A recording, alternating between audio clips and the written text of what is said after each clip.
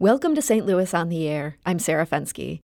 It's been a month since some St. Louis area students returned to class, and being back in school has been a big relief for many students.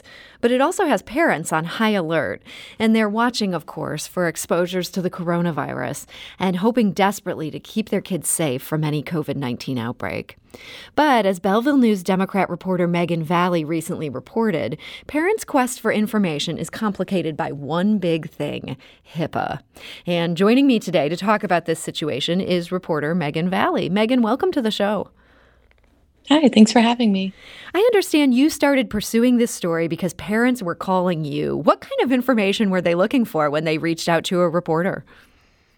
Yeah, so most parents who were reaching out to me, they had heard either through the grapevine or from friends or from someone who they knew who worked in the district that there were confirmed cases, usually among staff members so far.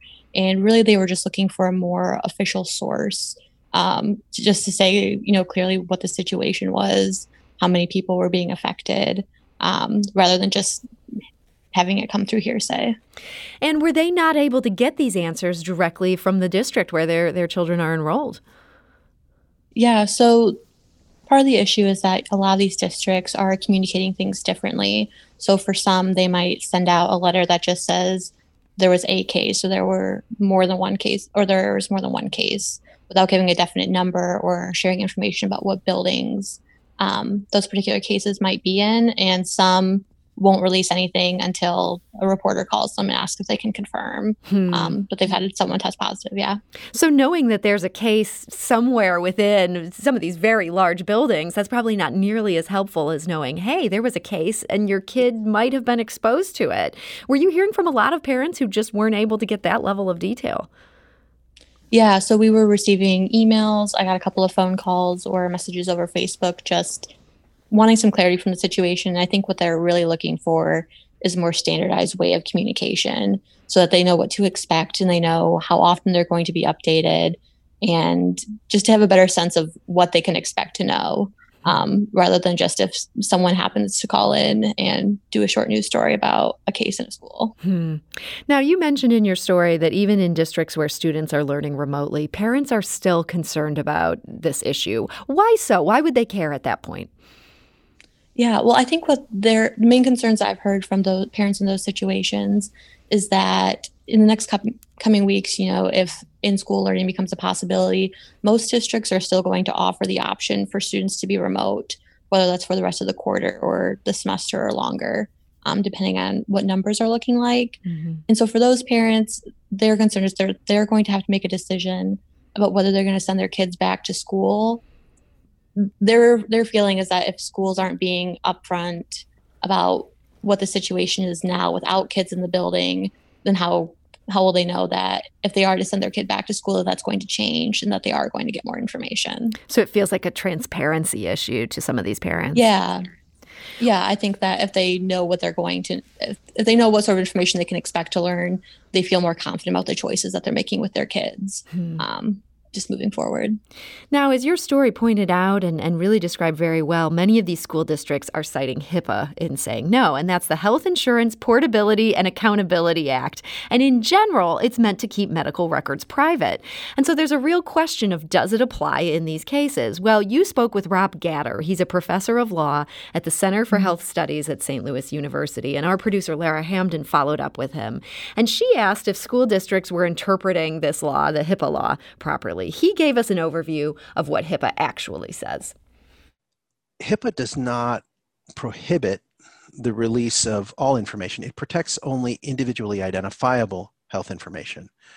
So there's nothing wrong with saying 3 first graders, 2 boys and 1 girl in the following school district. But there is something wrong with saying, here are their first names and last names, social security numbers, here are their addresses. And it's also not okay to hand out so much demographic information about them that it would be possible to piece together who they are. So what the law says is that that protected information is identifiable health information, and any information that could be reasonably used to create identifiable health information. And that is Rob Gatter of St. Louis University's Center for Health Law Studies. Now, that all makes perfect sense, right? Well, he also added this. And then there are exceptions to HIPAA. And one of those exceptions is for public health purposes. And that's both in terms of receiving information. So sometimes people who have private health information are reluctant to report it. So imagine you're a physician and you spot, you're treating a patient, you discover that they have a sexually transmitted disease. And you know that the local or state public health agency wants to have that information because they want to do their own contact tracing. But you think, well, gee, I learned about this in the course of treating this patient, and so I want to keep it confidential. Am I allowed to breach my obligations of confidentiality as a physician in order to share that information? Well, HIPAA specifically says that's okay. And then it also addresses the fact that public health agencies themselves can use, which includes disclose, even protected health information for public health purposes. And that, again, is Rob Gatter, a professor of law at the Center for Health Studies at St. Louis University. And Megan Valley, a reporter at the Belleville News-Democrat, first talked to Rob about this. We then followed up to talk to him ourselves. Megan, the upshot seems to be that if individuals won't be identified, that information can be revealed. Do you feel like school districts have a good understanding of that at this point? Well, I think that part of the miscommunication about this is that the school districts right now are really looking to their public health departments to make these sort of decisions. And of course, those health departments are the ones that are doing the testing. They're the ones who are going to have that information first. And I think that the expectation in a lot of places is that if an employee tests positive, that they'll let their employer know. But really, they're sort of looking for the guidance of the health departments. And so when I've spoken to them, that they'll in Madison and St. Clair counties, they'll say that, that's something that they would know internally, but they're not necessarily going to break those numbers out just for the public to see at this point. And do they acknowledge that they could break those numbers out, but they're choosing not to? Or did they fall back on HIPAA and say, we can't give you this? Yeah, so the health departments especially have been falling back on HIPAA in that situation. Even though in Illinois, we've seen other instances, especially with long-term care facilities, where they are breaking out that information. And those tend to have much smaller numbers than, say, a school district that might have a few thousand people. Mm-hmm. But so they'll do it with, nursing homes and other long-term care facilities and give us that data. But for whatever reason, they're drawing a distinction between those places and school districts, because in long-term care facilities, those patients or whoever lives there, they're there full time. They know that they didn't catch it at the grocery store, for instance. So they're worried about maybe these school districts will get blamed, or it'll look like there's a problem at the school when really the person involved could have picked it up anywhere.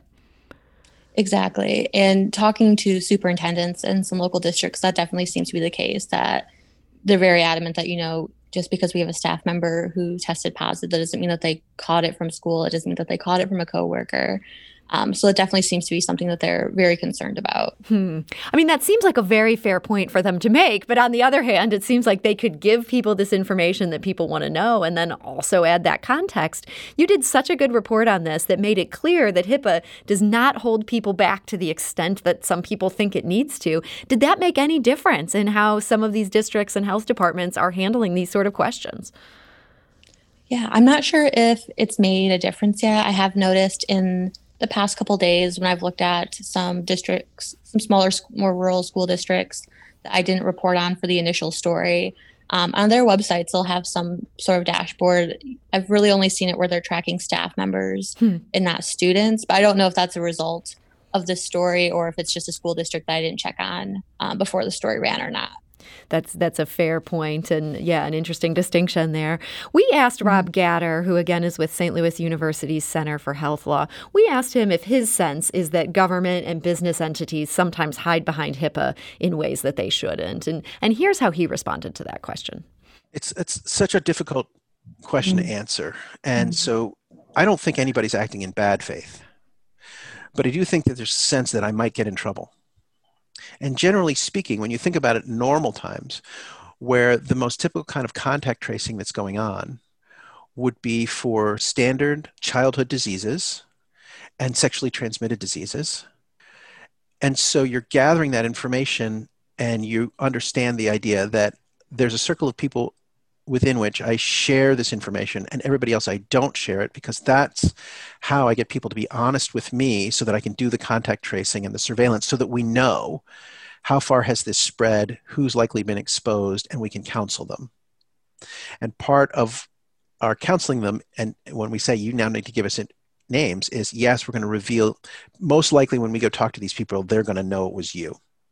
Or you'll be on a list of 3 people that they think it might have come from. But we're not sharing with anybody else. And this is why we do our job this way. Then you add in this new thing where suddenly everybody wants to know, for their own safety and for their own curiosity, for their sense of the safety of their their school district, their town, or their region of the state. And the impulse has been only these people and nobody else. And so you fall back on that to say, I would get in trouble if I do this. What I remember is HIPAA says no, or state confidentiality laws say no except for limited purposes. And I don't know for sure if this doesn't seem like a limited purpose, suddenly being called by a reporter or even or doing a news conference. So they're unfamiliar, so they fall back on the I might get in trouble.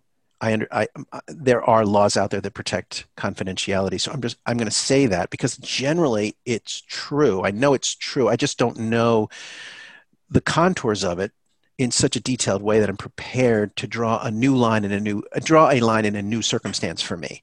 I think that's what catches them. And so then, yeah, I think the default is keep it secret because that's their normal mode of operating when the disease is not one of public interest.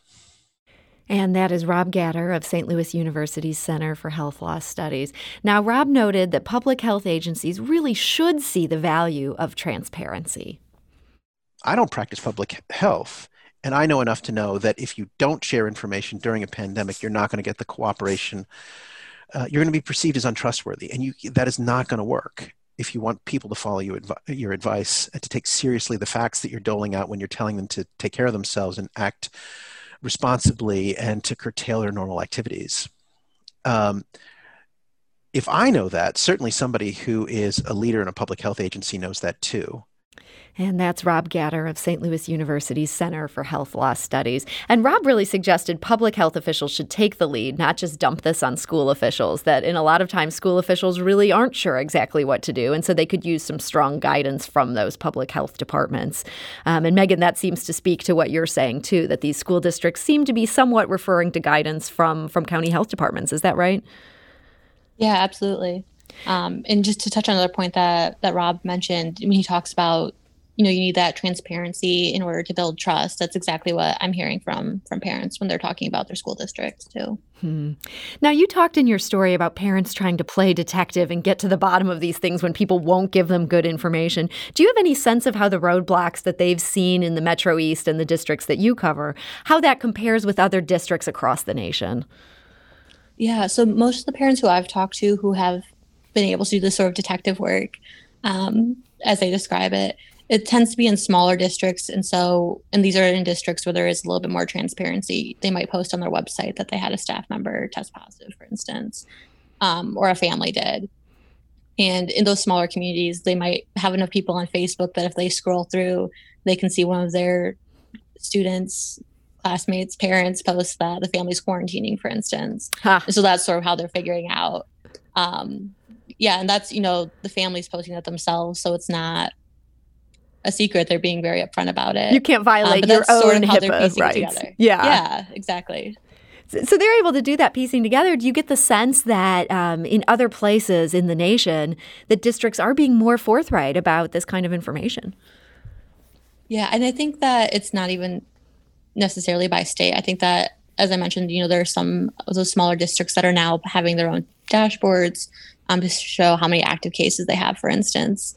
But there's actually a national database that's been created where if you submit a news article that confirms, for instance, that there was a case in this school district, they're sort of compiling that information. And through that, you can sort of see which districts are being more upfront or which ones aren't. And then you can sort of use that to look at states more as a whole.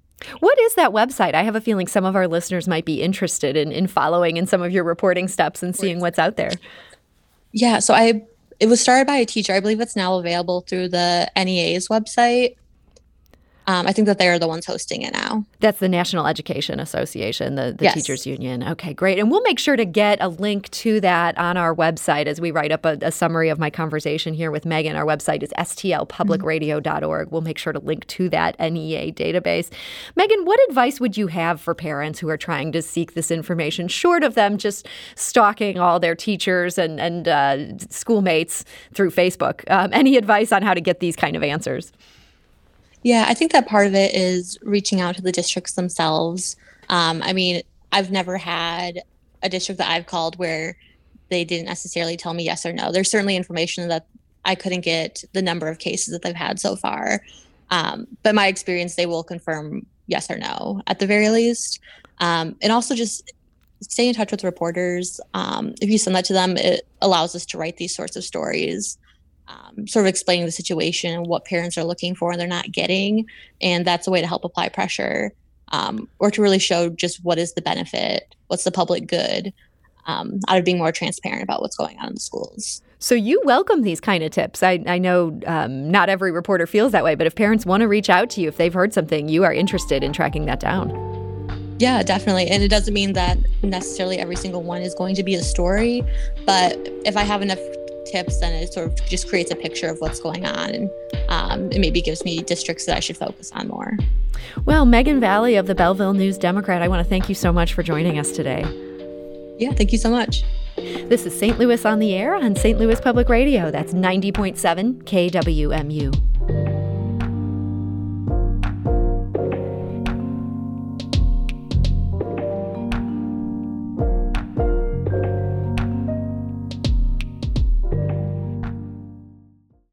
Support comes from Missouri Forest Products Association, committed to sustainable and sound conservation of the state's forests, which support more than 41,000 Missouri jobs, resulting in a $10 billion industry. ChooseWood.com.